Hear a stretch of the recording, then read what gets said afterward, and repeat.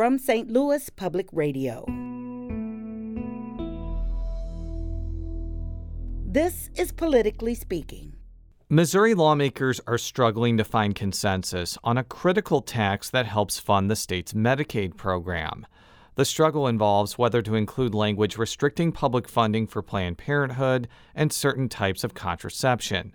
Democratic State Representative Tracy McCreary of Olivet says some Republicans are playing a dangerous game with Missouri's finances. And she joins us on the latest episode of Politically Speaking to talk about the way forward on what's known as the federal reimbursement allowance. Let's hit the music. This is the Politically Speaking podcast, the definitive show about Missouri politics. We have to talk about things that matter to people. I've tried to bring that same aggressive, iconoclast style with me to the United States Senate. I think my district is a model for the state. We put Missourians first. You just kind of have to find the common ground with people. I believe that this district deserves someone who represents their values. After I came back to St. Louis, I started thinking that I could have a bigger role on the change that I wanted to make.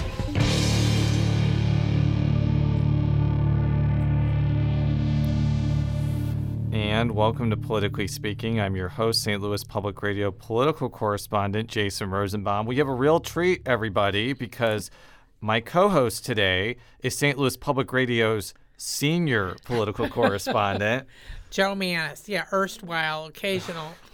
It's great to have you back in studio, Joe. Well, thanks. Thanks for having me.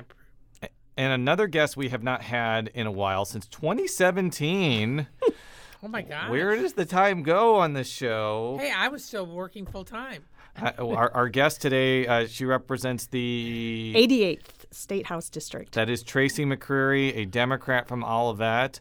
As we'll talk about later in the show, a newly minted state Senate candidate. But before we talk about issues or your future political endeavors, can you just remind our listeners what the 88th District entails? Sure. It's Olivet west all the way out to Chesterfield past Woods Mill. Generally, the northern boundary is Olive Boulevard, and the southern boundary is I-64 or Highway 40, depending on how you like to call that highway. So when we first talked about having you back on the show, we had to basically be like, well, we got to make sure we're scheduling around this special session on the federal reimbursement allowance. Well, it is Monday, 1/18/09, and there is no special session on this extremely important bill that will fund Missouri state government. Joe, do you want to just explain what the actual issue is?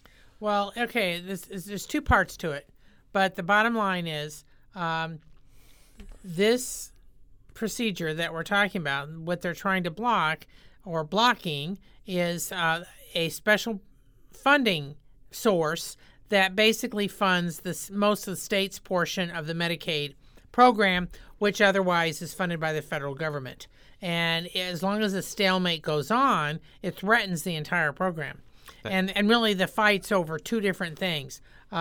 State Senator Bob Onder, who's a physician, wants to prevent Planned Parenthood from getting any money under the Medicaid program for its reproductive services that it provides.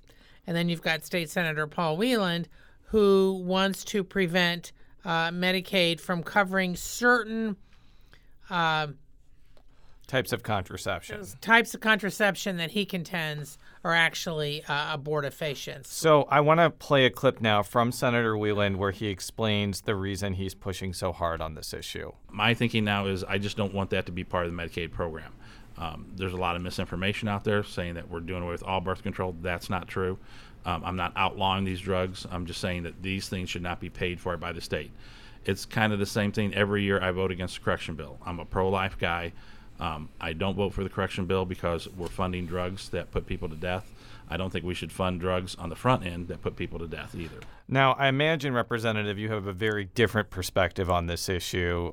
What do you make of the special session impasse, and what do you make of the fact that Senators Wieland and Onder are trying to get this language in the FRA bill? Well, the source of funding that comes from the federal reimbursement allowance is a critical part of how we in the Missouri legislature balance our budget. So by having this intra-party struggle over forms of birth control, I see nothing fiscally responsible about what's happening right now. I am quite concerned that we are playing Russian roulette with a very, very important source of funding that helps run our Missouri Medicaid program that we call Missouri Health Net.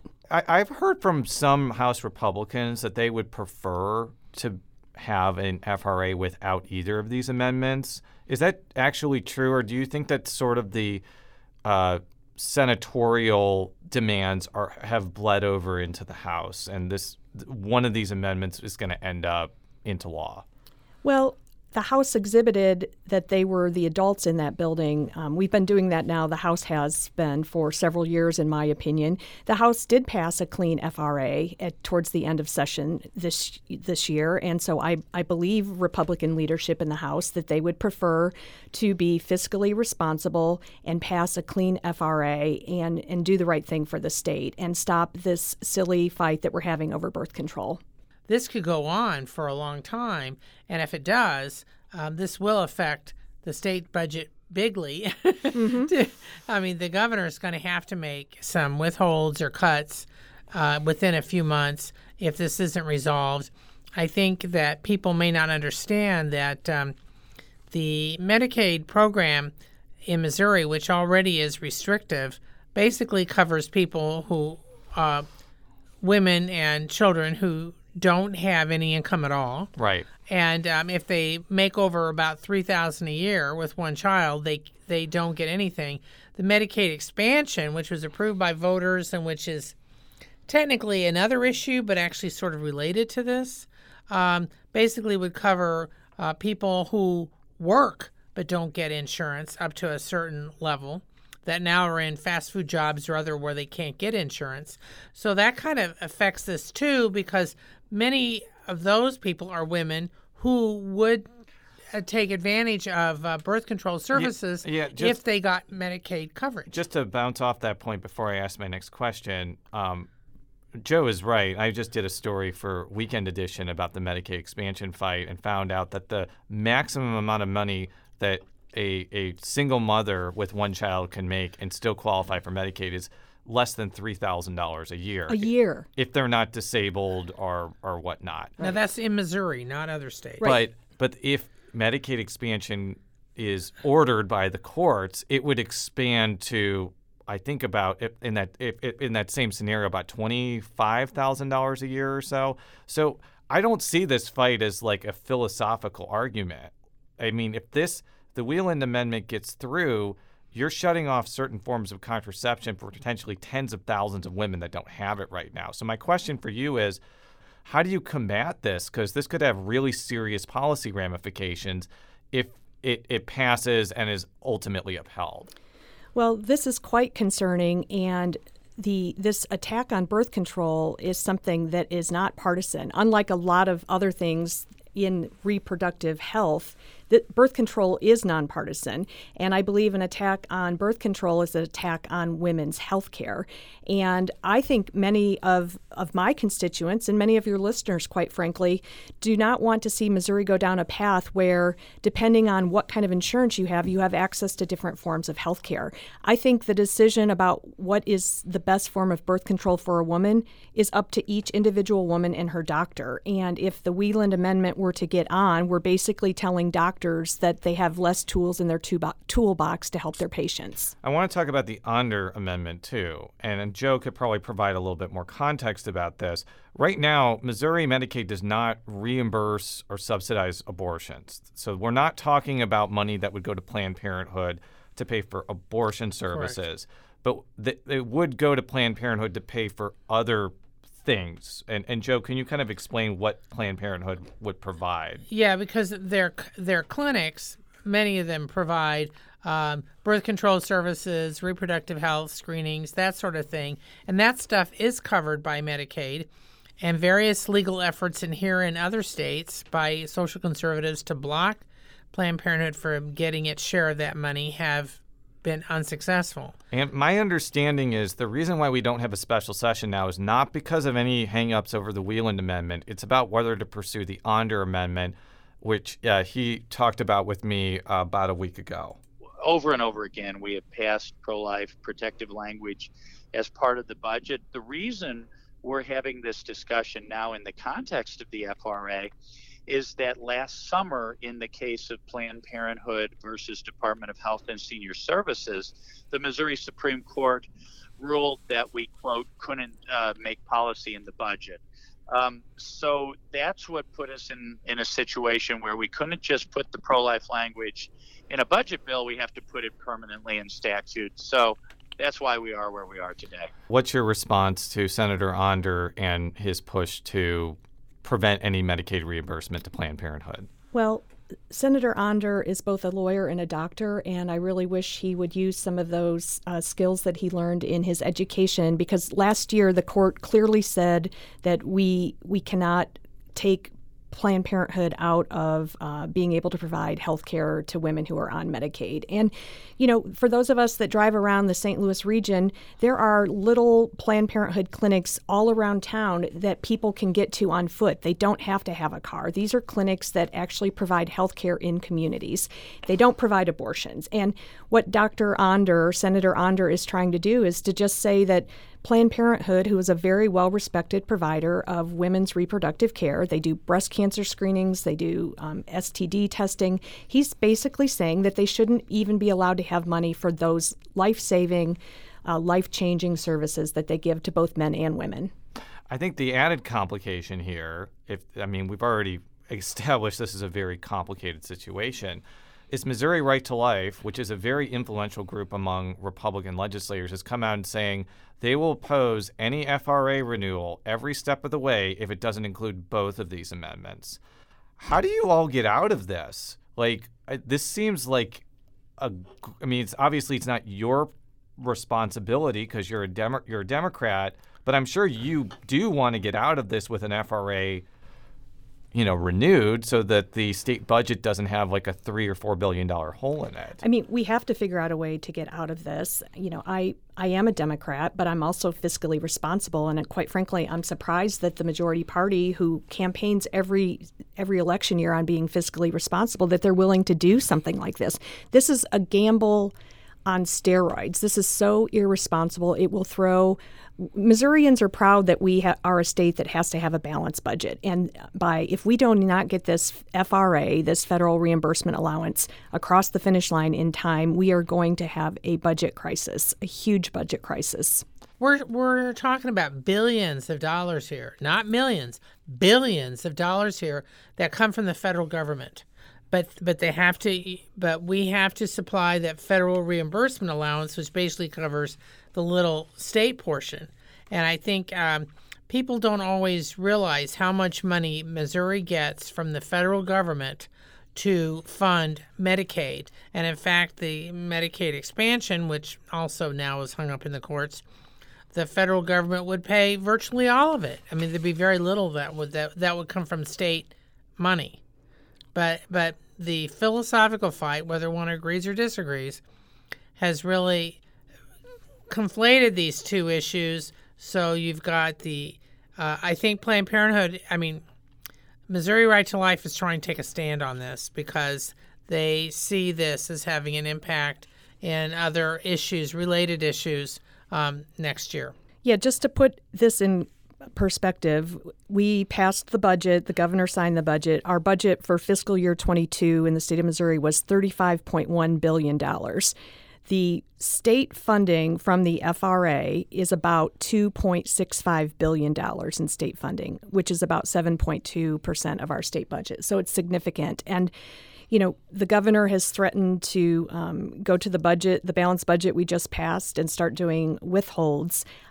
Quite honestly, I don't know how we can cut that much out of the budget and not have people suffering. Well, I have one way. You could take the $2.8 billion from the American Rescue Plan and do that, but we're not allowed to do that. Well, then you've just taken that off the table. Yeah. And plus, even if you could do that, do you really want to take that money and plug a hole that you could use with some other revenue source? Wouldn't you want to use that money for roads or rural broadband or building a shrine to Jim the Wonder Dog or something like that. I don't mean to be flippant about that, but my point is there's a lot of things you could use that money for in rural and urban areas. Yeah, but the Biden administration has been very clear, Emmy, in that law, is that you can't use that money to substitute for other stuff. I mean, that's why there's been this fight with some states who want to do tax cuts and stuff and cover it they can't.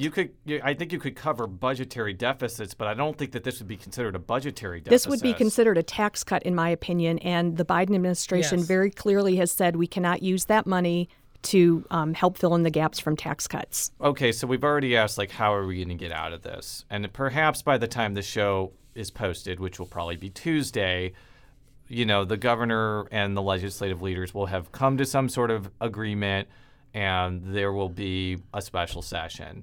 Do you have any predictions about how this will end, given that we've already laid out the fact that, the stakes are extraordinarily high from a financial perspective? I don't know how it will end, and I'm very concerned about it, but I have great faith in how the legislative body works, and I do think that there are some very calm, level heads in both the House and the Senate, and I'm hoping that we can get together and figure out a way to move forward. We'll be right back after this quick break with State Representative Tracy McCreary.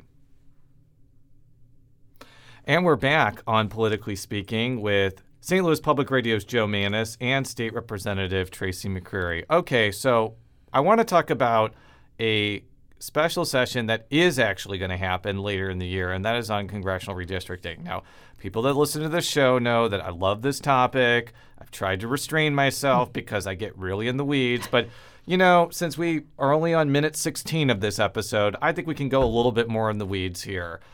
Because I think redistricting policy has been something you've been following for a while. I'm going to be really candid and blunt with you. I think the Democrats have no leverage on this. Republicans could basically pass a congressional map that only allows for one Democratic district if they really wanted to. We'll get into it later if they're actually going to do that. How do Democrats do anything to, influence the direction of this map, given that they're at such a weak point of leverage on this? Well, and it's no secret that Democrats are in the super minority in both the House and the Senate, but I truly believe that Missourians who are represented by Republicans are going to be communicating with their elected officials between now and when we have our special session on redistricting about the importance of making sure the maps are drawn fairly. So this is about it should be a nonpartisan issue. When you're out in town, it's a nonpartisan issue, but communities want to be able to have choices when they go to vote. They don't want the primary to be the only place where they vote for people. And so I think that Missourians are going to be communicating that they want fairly drawn maps, and they want to make sure that it's not legislators drawing maps to benefit some of their friends who are running for Congress. Illinois Democrats just passed state legislative and judicial maps that absolutely brutalized Republicans. And their argument was, hey, Illinois Democrats have won all these critical elections for the governor and legislature. This is a Democratic state. It would actually be unfair to give Republicans equal weight in crafting a map that is equal. Now, we'll get to this in a minute. I don't think Missouri Republicans are making that argument because they may not do like a 7-to-1 map, but they could make a solid philosophical argument that they've won every election that matters in this process, and that drawing quote-unquote fair maps would actually be unfair to Republican voters that have voted for all these Republicans. What would you say to that?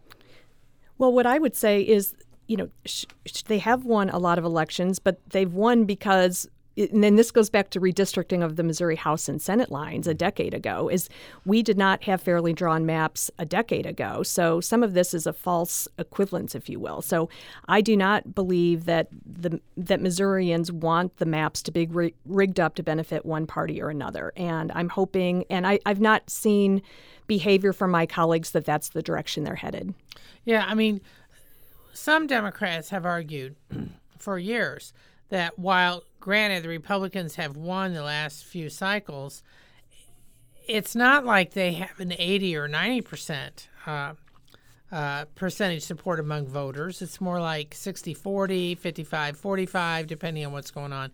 So the argument has been that actually there should be, let's say, 3 of the 8 congressional seats should be Democrats.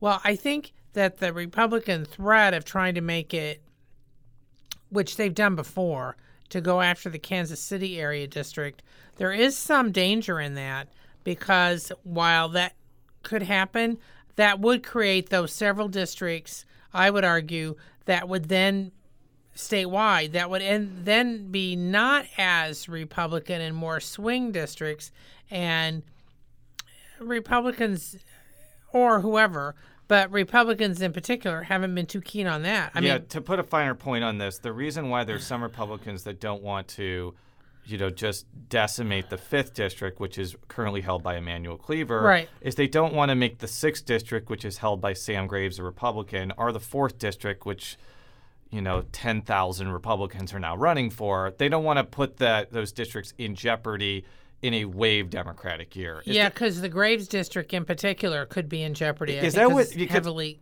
suburban? Several Republicans have come on the show and basically have told me that. Is that what you're also hearing from your colleagues, that they may essentially have a somewhat status quo map, except, and we'll talk about this in a second, maybe make the 2nd district more Republican? Is that kind of where we're headed at this point? That's what I'm hearing, but the thing that makes me anxious about ultimately what will happen in the fall is that Republicans, both in Missouri and nationwide, feel like they might be able to take Congress back, the House of Representatives in D.C. And so there's a strong pull to help as much as possible to turn that chamber. But, I mean, whether or not Republicans win the majority is not really dependent on whether Emanuel Cleaver wins or loses or not, right? Exactly. But there's just a lot of pull for being able to win that chamber back. So let's talk about the 2nd district. You're in the 1st district. I'm in the 1st now. district, yes. Yes, so I want to make that clear. So this is not a question that affects you politically for now. I think I've heard it's almost fait accompli that the main objective, if they keep the 5th district alone, is going to be to make the 2nd district go from a 50-50-ish district. And I mean, Ann Wagner won by more than 50-50, but as far as Biden-Trump, I think it was exactly 50-50, Joe. Yes. Am I wrong about that? No, I think Trump won it by 118 Barely. votes or something. They want to go from that to making it into a 60-40 Republican district, which would not really be that difficult, because the 1st district has to expand. You could put more Democratic parts of the 2nd district into the 1st, and then put more of St. Charles or Jeffco in the 2nd. Yeah, but I think then it could endanger Wagner in the 2nd, at least in the primary. Yes. I mean, that's my point. I mean, the 1st district, which is now represented by Cori Bush, the 1st will have to expand because of population loss. But yeah, you run into this where Bush would be taking more suburban Democrats, and but then Ann Wagner would be taking more Republicans from farther out, like St. Charles and stuff, and they have been pushing to have one of their own. Yeah. So I think it could make it more difficult for her in a primary.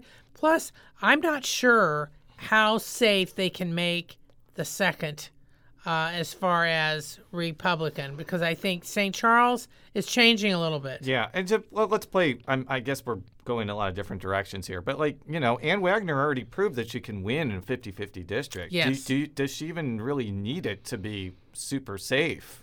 Well, Congresswoman Wagner has proven that she is a very, very tough candidate, and she does a good job as a congresswoman. But I think every elected official, our instincts are you do hope that you don't have to work quite as hard. And there tens of millions of dollars were spent to help Representative Wagner win that seat, and I think that's a lot of work for all involved.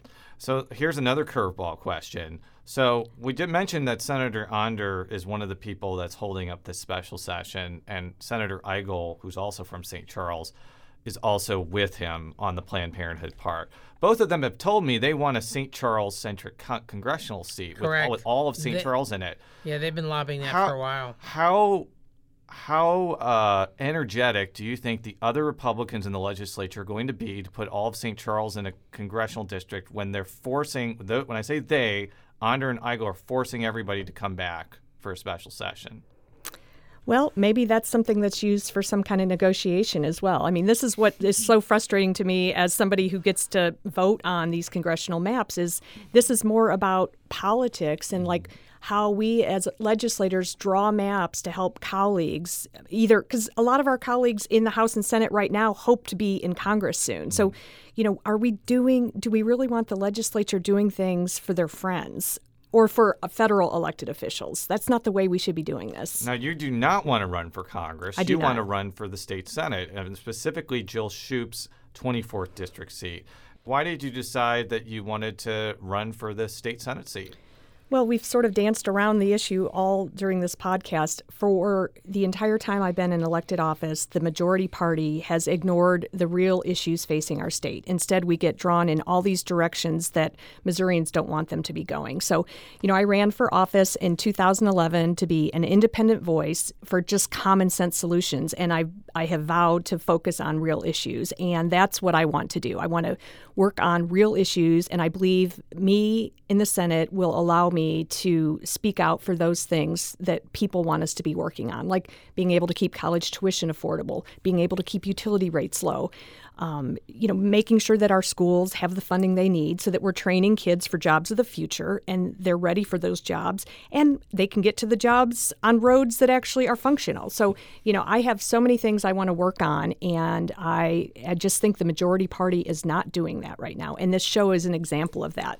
So I want to read a tweet now from a former inhabitant of the 24th District, John Lamping. It was a quote tweet of former Senator Jeff Smith talking about how great you are and also how great you are to his parents. Of course, Lamping used to. Yeah. He says, and by the way, John Lamping is a very conservative Republican. This race, if opposed by someone not likely, won't be close. Let me tell you how significant that is. First of all, John Lamping won a very close race in 2010 over Barbara Frazier to represent the 24th District. Right. 4 years later, Jill Shoup and Jay Ashcroft had the most expensive competitive race, I think, in the entire state. Yes, out of any race. They did. Maybe county executive, possibly. I don't know. 2018 was not close. And I think that after state legislative redistricting, as we kind of talked offline, I think some of the western St. Louis County parts of this district could be put in with Senator Eigel's district, which could make this district like a 65 to 70% Democratic district. Now, obviously, you're not taking that for granted at all, but like that has when I just read that from John Lamping, that probably gives you a little bit of pause in a good way, I would assume, right? Well, to me, it's a great honor that former Senator John Lamping thinks that I would be a good fit for the district because, the current Senator Jill Shoup thinks that as well. And part of that is I'm very proud of being able to work with people on both sides of the aisle to get things done. But that doesn't mean I'm a pushover. I will never back down on things that I care about. And I am a fighter. I care about consumers. I care about senior citizens. I care about students. I care about victims of violence. So although I can work really well with other people, I'm also very courageous and I'm willing to stand up and speak out. So as you mentioned, Shoup has endorsed you.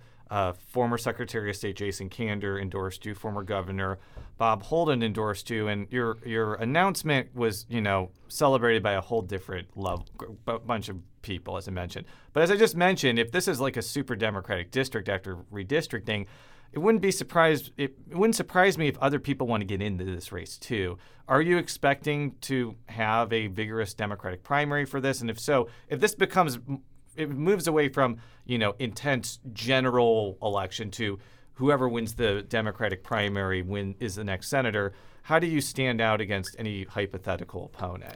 Well, I expect to have both a vigorous primary and a very healthy general as well. This part of St. Louis County it's a very important Senate district. But that being said, I've been a community activist, community volunteer, businesswoman, and now an elected official I've devoted my life to this community. And I think that my credentials as a volunteer and as a state legislator show that I'm on the right side of issues, whether you're talking to a Democratic voter or even a Republican voter.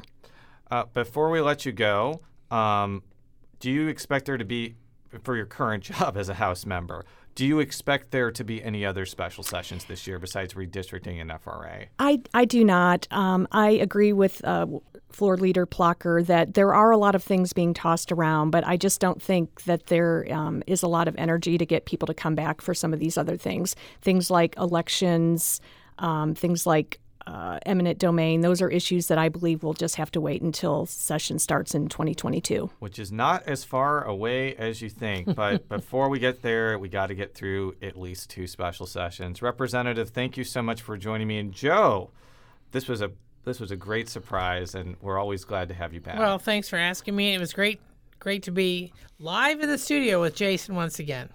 For all of our stories, stlpr.org. Politically Speaking is a product of St. Louis Public Radio, which is part of the University of Missouri St. Louis. Follow me on Twitter at Jay Rosenbaum. How could people follow you on Twitter, Joe? Jay Mannies, that's Jmannies. For all the FYIs you could possibly absorb. And Representative, how can people follow you on Twitter? I'm on Twitter at Tracy McCreary. We'll be back next time. Until then, so long.